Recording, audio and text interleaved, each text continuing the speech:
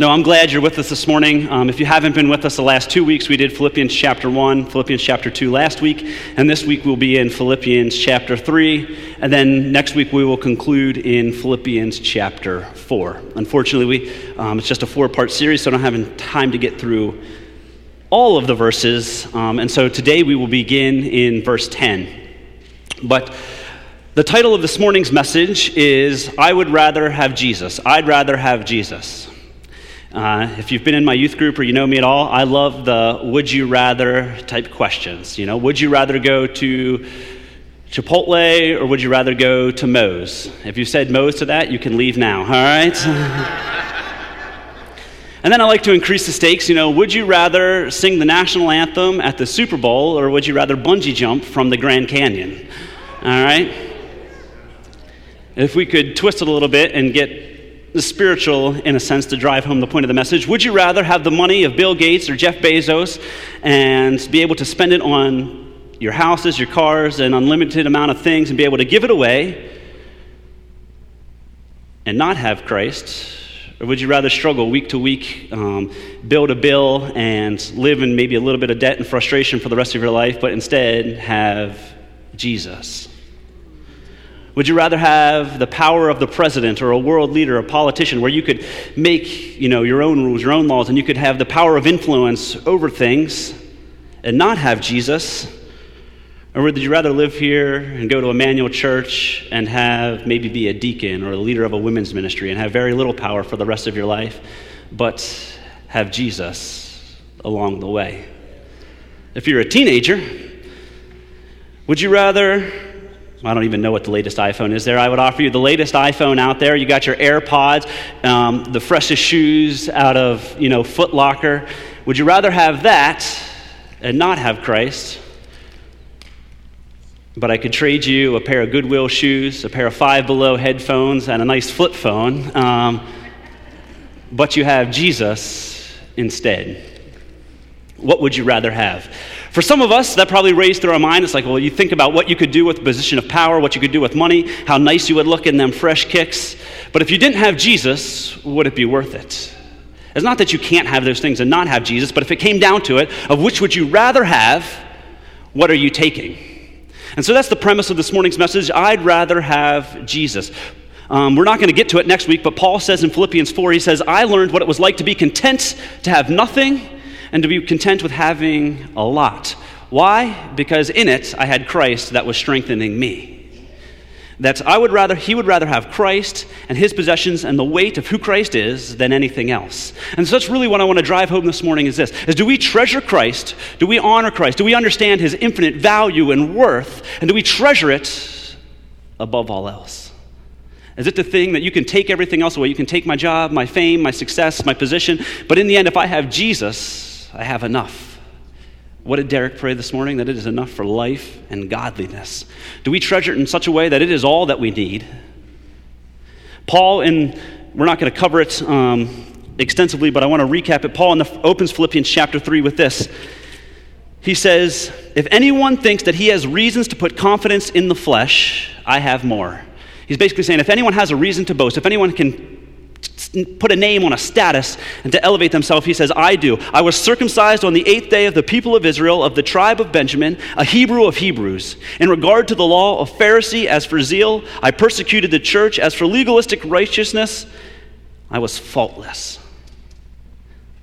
But whatever was my profit, I now consider loss for the sake of Christ.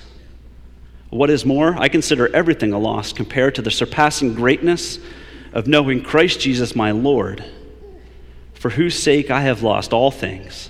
I consider them rubbish. I consider them dung. I consider them a pile of garbage so that I may gain Christ. And what Paul is saying, I don't care about where I once stood. I don't care about the power and the influence and the position that I once had. I consider them all as garbage compared to what I have gained in Christ. And so Paul traded in something. Paul exchanged something. Paul laid down something. And in return, what he found out that he actually didn't lose anything at all, but he actually gained. So Father, as we come here this morning, we want to treasure you. We want to adore you. We want to see your worth and your value, Father God, and it will be the thing that we strive after, that we run after, and the thing that we cling to. Father, we'd rather have you more than anything else. We want to see you, God, in that way. That we would understand the depths, the width, the height, and the length, and the breadth of your love, God. And that it would be sufficient and enough for us. In Jesus' name, amen. Paul continues on in verse 10, and that's where we'll start. I'm going to read verses 10 and 11 first. It says, I want to know Christ. Yes, to know the power of his resurrection and participation in his sufferings. Becoming like him in his death, and so somehow attaining to the resurrection of the dead. Paul wants to know Jesus, right? His ambition, his desire, his goal, his focus, his priority, however you want to label it, Paul wants to know Jesus. He's locked in. He's not deviating from it. So Paul says he wants to know two things. He wants to know the participation of his sufferings and the power of his resurrections. And this word know here is not just, well, I heard that Alaska was really nice, and I've known a lot of people that have gone there, and they've told me it, and I've seen the pictures online, and Alaska just looks really beautiful, and I just know that it'll be a great vacation.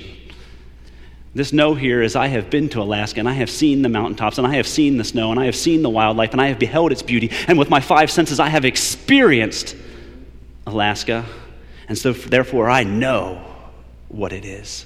And so Paul here is not talking about the former know. He's talking about that know, that experience, that he has experienced Christ, that he wants to know Christ in that way to where all of his senses are engaged, and it's an intimate relationship where he has a personal, firsthand experience himself with Jesus.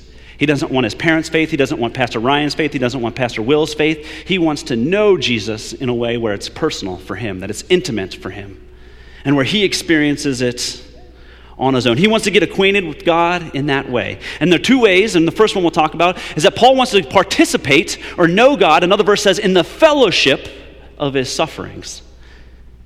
And if we go back to last week, which first I must also say, quick side note, thank you, Emmanuel Church. Pastor Will, Jim, if you ever preach and you have a favorite snack, all you got to do is talk about it being a shortage at home and you'll receive plenty of Oreos.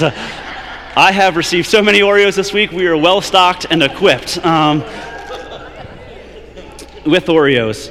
But anyways, as we talked last week, we talked about Christ's suffering. And we talked about Christ's suffering was not only, it was to the cross. He was obedient unto death, that he was humiliated, shamed for your sake. And Paul's writing here and saying, I want to know Christ in the fellowship of his sufferings.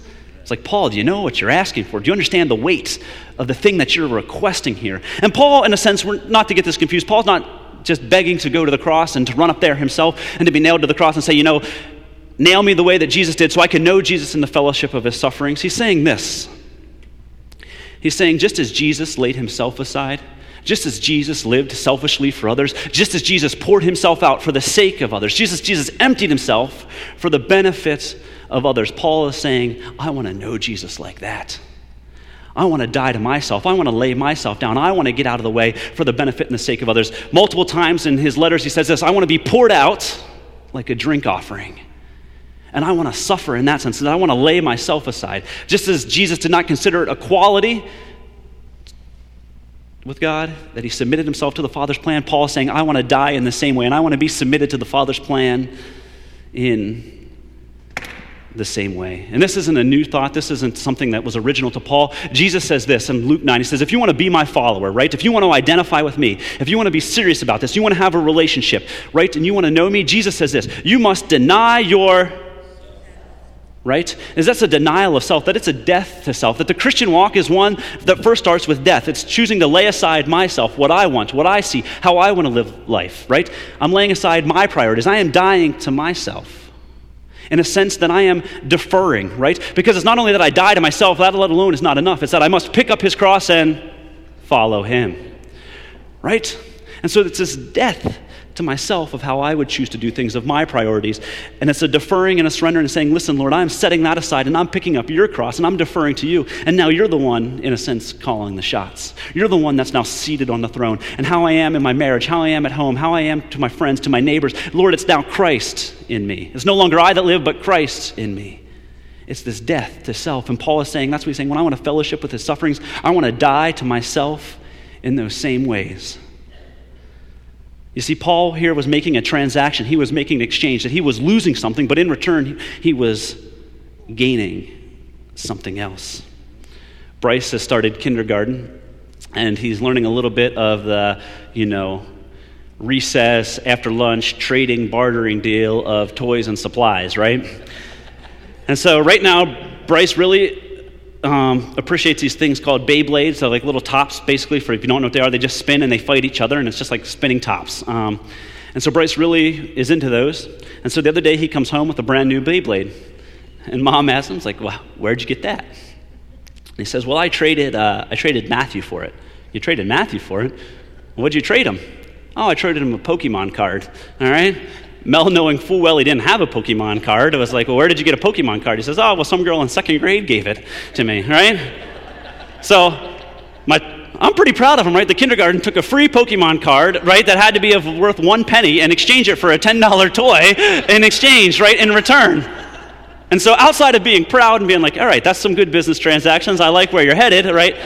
Mel had to have a talk about him, what is worthy of a fair exchange here and what's a fair transaction. And so, you know what, it's probably likely that Matthew's parents wouldn't appreciate that. Maybe they want their $10 toy that they have bought in their son back. And why do I say that story? Because if we take a look at it, right, and if we look at it from this angle, that what we get in knowing Christ and what we get in exchange and what we get in that transaction, come on, right? I get to trade in my sin, my brokenness, my shame, and my fear, and I get to gain Christ. Right? I get to trade in insecurity and doubt and wonder, and I get the love of God. Right? Instead of my anxieties and my stress and my worries and all these obligations, I get the peace that passes all understanding. Right? And so I get to lay those things down and gain Christ. And so when we look at it, we wrestle sometimes, right? Die to self, Christ, die to self, Christ. I want to do what I want to do. But come on. Like, what do we get in exchange? We get to gain Christ and to know him. And that experience far outweighs anything in return that we would get on our own. So would we choose this morning, right? Just as Paul said, I lay everything down. I count that all as garbage and rubbish compared to knowing Christ, right? That what I gain in him and what is added to my life far surpasses anything else. Paul also says this, I want to know the power of his resurrection. And then he says at the end, attaining to the resurrection from the dead. And so here Paul makes an aim and a claim that this is just as Jesus was resurrected and seated at the right hand of the Father, Paul is saying, I want to attain to that I want to be seated, that I want to reign, and I want to rule, and I want to live with Christ in heaven. And he wants that union, that fellowship, that connection. Just as Christ was seated at the right hand, he wants that. And so Paul's attaining to the resurrection here. Not something that he's going to grasp or obtain here in this life, but he's looking forward, he's looking onward, he's looking heaven-bound to the thing to which he might attain. I found a hymn that I had never heard before. It was written by a lady named Rhea Miller, and her father was an alcoholic, her mother a devoted Christian. And at the age of 16, finally, her mother's faith and persistence and prayer broke through, and her father came to the saving knowledge of Jesus Christ, broken free of alcoholism, then went on to train to be a pastor in upstate New York. And she would find him often walking throughout the day saying, I'd rather have Jesus than my former life. I'd rather have Jesus than any drink of alcohol. I'd rather have Jesus than any wealth. And so she wrote this hymn. This is the moments where I wish that I could sing because it would come across better, but for your sakes, I'll read it. I'd rather have Jesus than silver or gold. I'd rather have his than have riches untold. I'd rather have Jesus than houses or lands. I'd rather be led by his nail-pierced hands than to be the king of a vast domain or be held in sin's dread sway. I'd rather have Jesus than anything this world affords today. I'd rather have Jesus than men's applause. I'd rather be faithful to his dear cause. I'd rather have Jesus than worldwide fame. I'd rather be true to his holy name. He's fairer than the lilies of rarest bloom. He's sweeter than any honey from out of the comb. He's all that my hungering spirit needs. I'd rather have Jesus and let him lead. And it repeats the chorus. Than to be a king of vast domain or be held in sin's dread sway. I'd rather have Jesus than anything this world affords today. And so when we give our lives for the sake of the gospel, when it comes to knowing Jesus, come on, that's a love, a purpose, a desire, and a nourishment that lasts. And so we start this morning by saying, God, we want to know you. We want to experience you. And that taste that is that's sweeter than anything else. And that when we know you and we come to that experience with you, that we'd say, I'd rather have you than anything else, because anything else can't even touch the things that you can touch, and you can't reach the things that you can reach.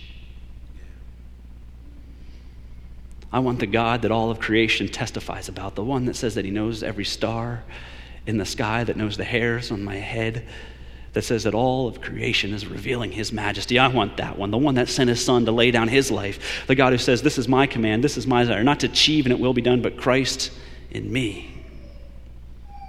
I'd rather have Jesus. And so when I first read it and you think of Paul and who it is that's saying this, I was like, come on, Paul. Like, you've planted churches, you've led thousands to the Lord. You're in prison for Christ.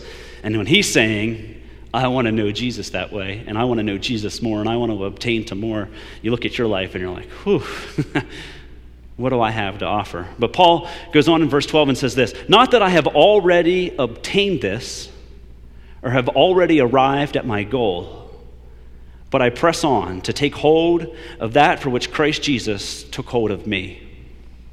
And so Paul makes it very clear here that he has not already obtained perfection. Right? Paul hasn't arrived at the end goal or the end desire. He hasn't reached the prize yet. He hasn't reached the place to where he is content. He says, actually, I am pressing on.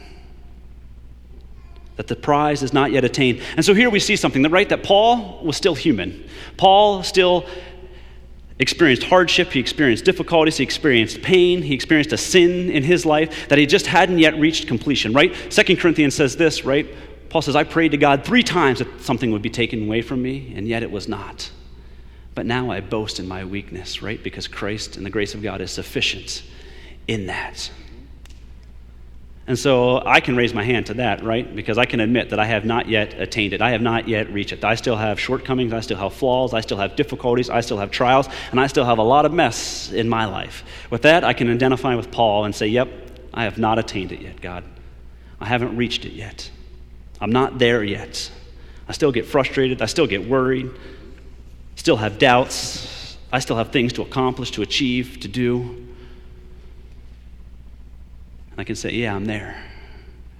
But also, what does Paul say? I press on.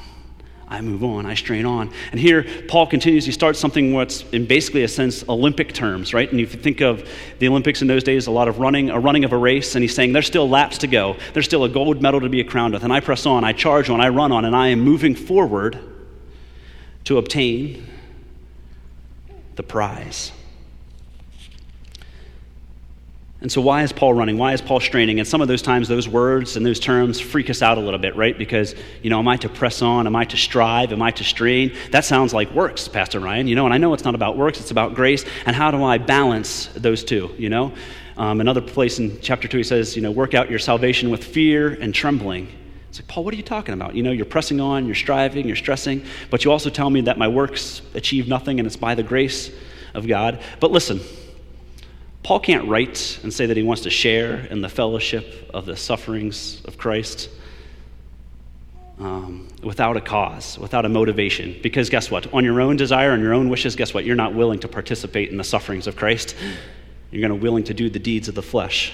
And so there's a cause behind what motivates Paul. Why does Paul want to know Christ? Why does he desire to know the sufferings? Why does he can't wait for the resurrection of the dead? You see it in the latter part of chapter 12. It says this, I press on to take hold of that for which Christ Jesus took hold of me. It's one where the NIV, I don't think, captures it in the way that I want it to be captured. Another version, hopefully maybe one of your versions says this, I press on to take hold, or to be apprehended, to apprehend the things by which Christ has apprehended me. The ESV says this, I press on because Christ has made me his own. And I like that, because why? What's the cause? What's the motivation? Why is Paul desiring this? Why is Paul seeking this? Why is Paul running after this? The cause is this, is that Christ has apprehended him. Christ has snatched him. He has taken him, right? That word apprehended is lambano, right? Which in a sense means this. Picture a thief going into a store and snatching and taking something that doesn't belong to them. They have seized something that is not theirs. And that's the same terminology Paul here is using to this, is that Christ has apprehended him. Man. And when you think about that, you think about where you were before you knew Christ, or you think about the darkness in which you lived in, or the sin in which you wrestled with and you struggled with, and you think about that Christ has come and he has seized you and he has snatched you and he has taken you as a possession of his own. That he has rescued you from the kingdom of darkness and brought you into his light. Right? And he's apprehended you. He has taken you as his possession, saying, this one belongs to me.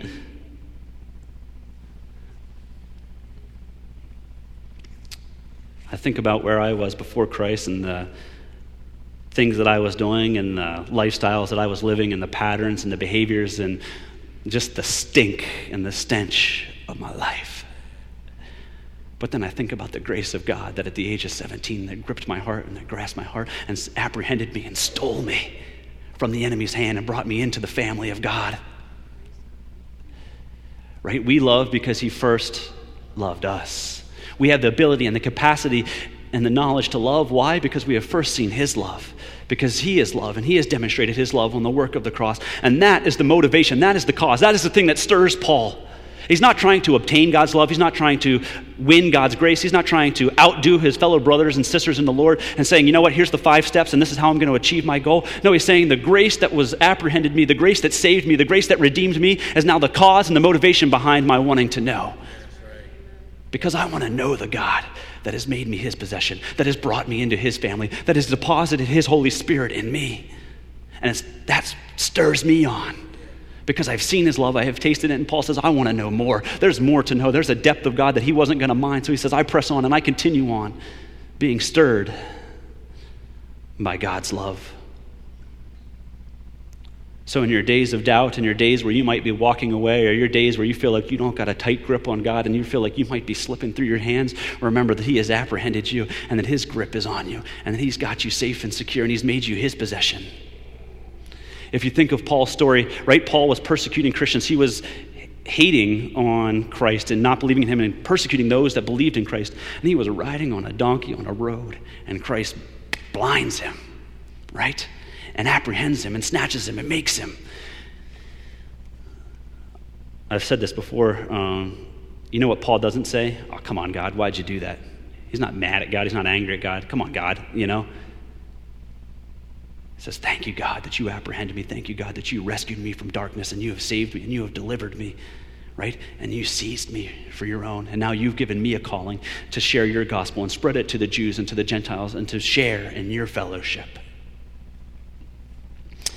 One way I thought to illustrate this is if you're unfamiliar with John Newton. John Newton was a Brit that lived in the 1700s and got his career starting working on ships. Everything was transferred through sailing. It wasn't like they had vehicles or anything like that. And so the ships that he worked on transported slaves. He worked on slave trading ships, and he would take the voyage across and deliver slaves to countries where that was going on. And at some point along that way, he came to the saving knowledge of Jesus Christ, that Christ apprehended him, and he confessed his faith and became a Christian.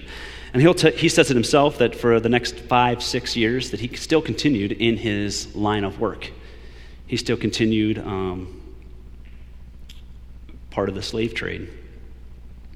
Until finally the conviction of the Holy Spirit came upon him, and he said, you know what, this is not the hand of God, and this is not what Christ is like.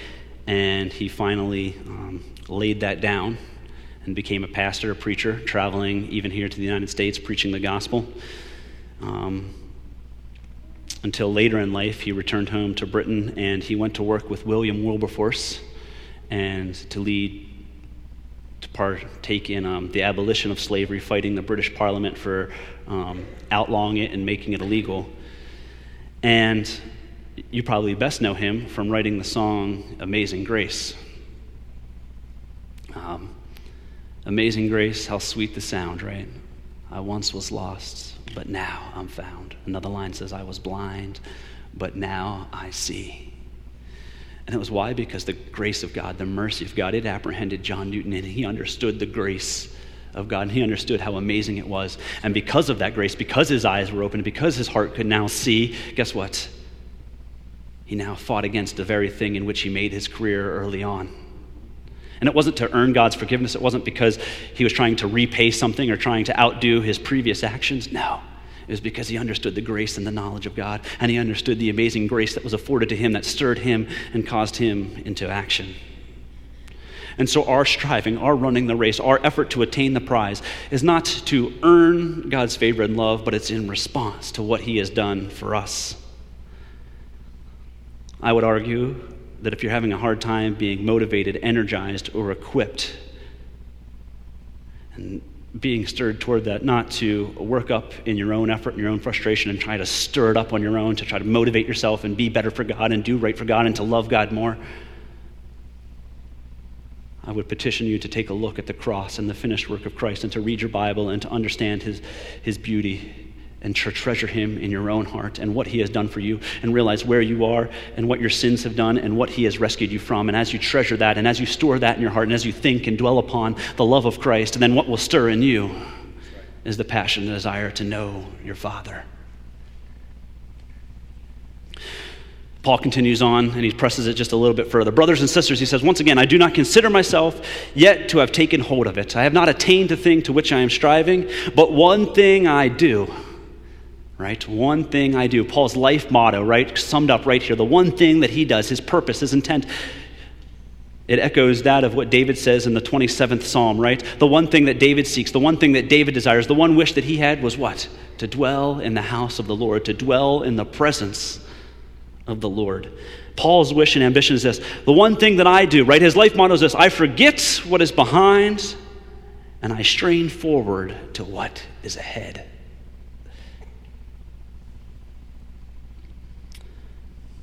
We need to take a moment and we think about all the things, right, that we focus on, all the things that we put energy towards, all the things that we devote ourselves and commit ourselves to, our jobs, our family, our children, our finances, and all the things that seek to be a priority and to choke out this.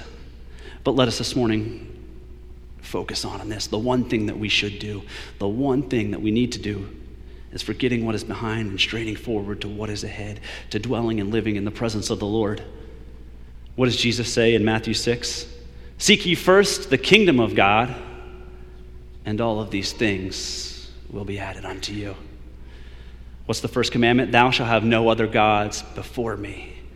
You see, following Christ and living the Christian life is very focused on this, is that keeping God at the front and center, that making him the preeminent one, and keeping him first. And that and the promise is this, is that if you seek his righteousness, right, all the other things that you worry about, your family, your finances, your job, and all of that, guess what? He'll rightly prioritize them, and he'll add them unto you in appropriate measures and levels. Right? It's not that those things are bad. It's not wrong to have a family. It's not wrong to have a job. Actually, it's God's command that you would have both. But they are not to be the one thing to which you seek and to live for. And so Paul says this, if there's one thing that I do, and there's one thing that I know, I forget what is behind, and I strain towards what is ahead. Paul here is not saying that you just never remember the past. He's accounting earlier to where he has been apprehended by Christ, and he's remembering his own salvation experience. There's multiple times in the Bible where it says they raised an Ebenezer, or they raised a statue to commemorate or to remember what Christ has done in their life. So it's not a thing where we never look back or we never, and to be honest, things of the past are never going to be completely ever just wiped out or erased from our memory. What Paul's saying here is this, is that the past and the actions of the past and the things of the past and my success and my Christian success of the past plays no part, right? It has no effect. It's not going to stop me. It's not going to hinder me. It's not going to keep me from going to where I need to go. John Piper said this, the point is not never look back. The point is only look back for the sake of pressing forward. Never substitute nostalgia for hope. Memories of success can make you smug and self-satisfied. Memories of failure can make you hopeless and paralyzed in your pursuit of God. Never look back like that Give humble thanks for successes, make humble confessions for failure, then turn to the future and go hard after God. And so Paul's saying, I don't look back on all my Christian successes. I don't look back on the churches that I've planted and how many people I have led to the Lord and all the sufferings that I've taken for Christ. I don't hold on to them. I don't treasure them as my hope for now. Saying, I'm pressing forward. There's more in this walk with the Lord. That's right. And he's saying, I don't remember my former sins, and I don't remember how I once persecuted Christians and I once tried to have them annihilated. I'm not living in the shame or the condemnation of what I once was. I'm living now in the present, that I am a new creation in Christ, and I have a new calling and a new family, and I press on towards that. And so as brothers and sisters in the Lord, wherever that is, maybe you've rested on your laurels a little bit, or what you have achieved, or where you have come, or maybe you think for some reason that you have arrived. I point you to the person of Paul and say, you know what, when you reach that level, when you've achieved as much as that has, then maybe reconsider that position. But until then, press on. For those of us that think that we can't go forward because we're living in some past sin, or we're thinking that something from our past hinders us or limits us, or that God is not going to do something in us because of something that we may have once done, may we forget it, and may we receive the forgiveness of Christ, and may we be free from that condemnation and walk forward. Paul's unrelenting. He's used the words press on, strain. And so in verse 14, if you look at it, it says this: I press on toward the goal to win the prize for which God has called me heavenward in Christ Jesus. Once again, he's using this Olympic, this track, this athletic verbiage, and saying, I'm not stopping. The race isn't over. There's no obstacle is going to stop me or prevent me from finishing the race. Ethan, you run the mile, right? What good is it to have 3 great laps and have your best time in 3 laps and say, yeah, you know what, I run a good race and I'm done, right? Does you nothing, right? You got a 4th lap to run, right? You got a race to finish. And that's what Paul's saying here. I got to keep going. Why? To win the prize for which God has called me heavenward. Another verse says to receive the calling of the upward reward of Christ. And this here is not a calling in the sense of a vocational calling or a call to ministry or a call to a mission field. It's a calling similar to that of once you have won the race and once you have finished the race, that the one that sits above calls you to the podium and calls you to the medal stand and is going to give you your medal. Paul says it in 1 Timothy, I have fought the good fight, I have finished the race, I have kept the faith. Now there is in store for me the crown of righteousness, which the Lord, the righteous judge, will award me on that day, and not only to me, but also to all who have longed for his appearing. Why do we run the race? Because our Father is seated, and he is just waiting to crown us. What do we gain? Him. We gain him. Another story about my kids. On Sunday mornings, in the mornings that I'm not preaching, they like to fight and argue over who gets to ride in Dad's van to church. I know, a luxury if you've ever seen the thing. And it's kind of funny, you get the motives and they start to come out, and your kids, Bryce likes to go with Dad because Bryce knows that we might stop at Dunkin' Donuts, or we might stop at Walgreens, or we might stop by the coffee shop and he might get a little snack or something to eat, or he knows that Dad might get a little busy and I might have to give him my phone and let him watch a little bit of a show. So Bryce's primary motivation or cause of wanting to come with Dad is what he can get as far as the reward in return.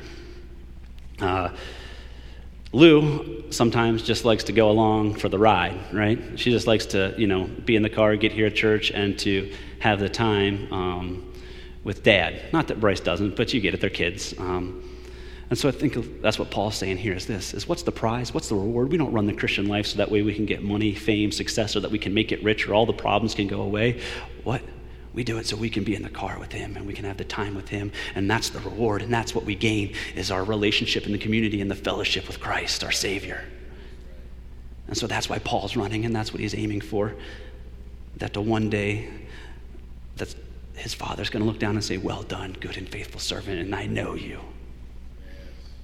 Look, sometimes it is a race. Sometimes it feels like we're being lapped.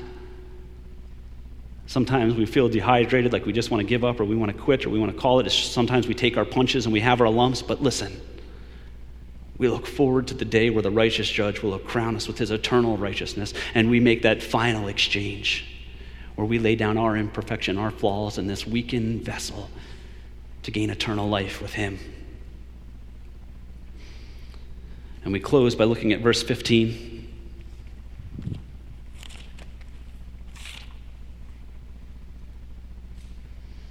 All of us who are mature should take a such view of these things. And if on some point you think differently, that too God will make it clear to you. Only let us live up to what we have already obtained. And Paul's saying here is that the mature Christian, the spiritually mature, won't ever think to themselves that they have arrived or they have attained or they have achieved perfection. He's basically saying if you think that you're the perfect Christian, then God will reveal to you that you aren't perfect.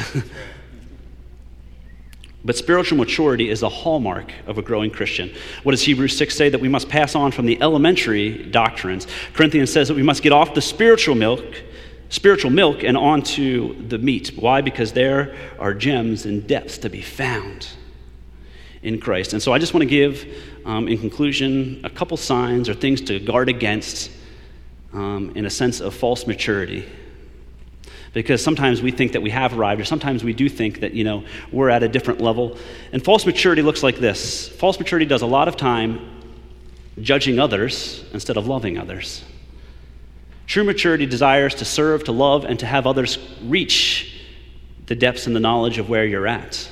False maturity looks and says, well, I'm here, they're there, and I'm a more mature Christian. No. Right? A mature Christian says, I want to share the love and the knowledge and the experience that God has, and I want others to experience it also. And so I'm not judging them, I'm not shaming them, I'm not condemning them. I am trying to pour into them what I have attained or where I have gone. And I'm more focused and fixed on where I need to go and what I need to do in my life that I don't have time to necessarily worry about what Will's doing in his. Too often we think, because maybe I don't wrestle with this, or I don't have that, or I don't have this struggle in the faith, or this isn't a personal issue for me, and I have something that others may lack, that I have reached a higher peak. But if your desire is not to see others reach that peak, then I would argue that you have a false sense of maturity. Because the second sign is that you're filled with pride. You're proud of yourself and what you have accomplished and what you have done. And you fail to recognize that it is Christ and the grace of God afforded to you, and it is his work in you, right? Pride goes before the fall, but God gives grace to those that are humble. Lastly, another sign of false maturity, I call it the broken record syndrome. Stuck on repeats, going over the same things. Why? Because they haven't spent the time with the Lord to learn or to know anything else, and so they keep going back to that one experience or the moment that they did have. I think a good example of this, of someone that has reached maturity and someone that is a good example, I always think of Bill Oakley and Joyce Oakley. I think of you guys that at an age where you could have retired, called it quits, enjoyed your grandkids and stayed at home and, traveled and done whatever. You have served God and his family here amazingly well. And you haven't rested and you haven't been content, and you strive and you press on and you've set that example. I always argue with Mel that it's like if there was a record of attendance at Emmanuel Church and their events, I think the Oakleys would have to come near the top.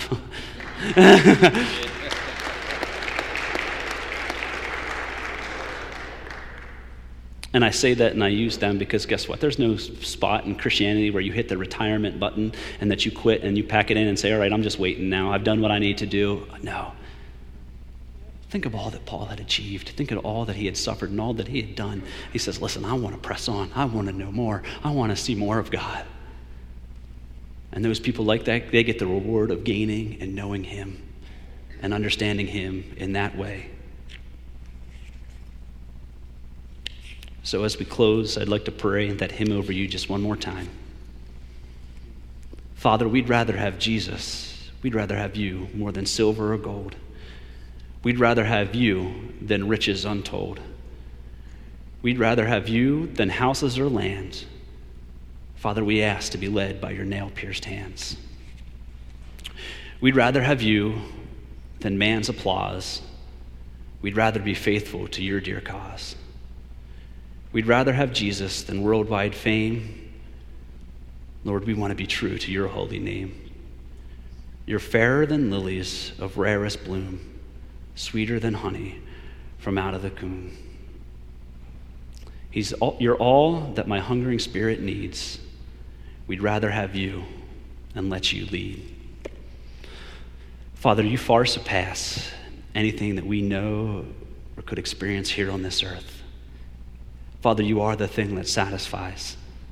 Ecclesiastes says that we were created with eternity in our hearts. You are the one that nourishes us. You are the bread that doesn't leave us hungry. You are the water that doesn't cause us to thirst for more. Father, I thank you. You know exactly what we need.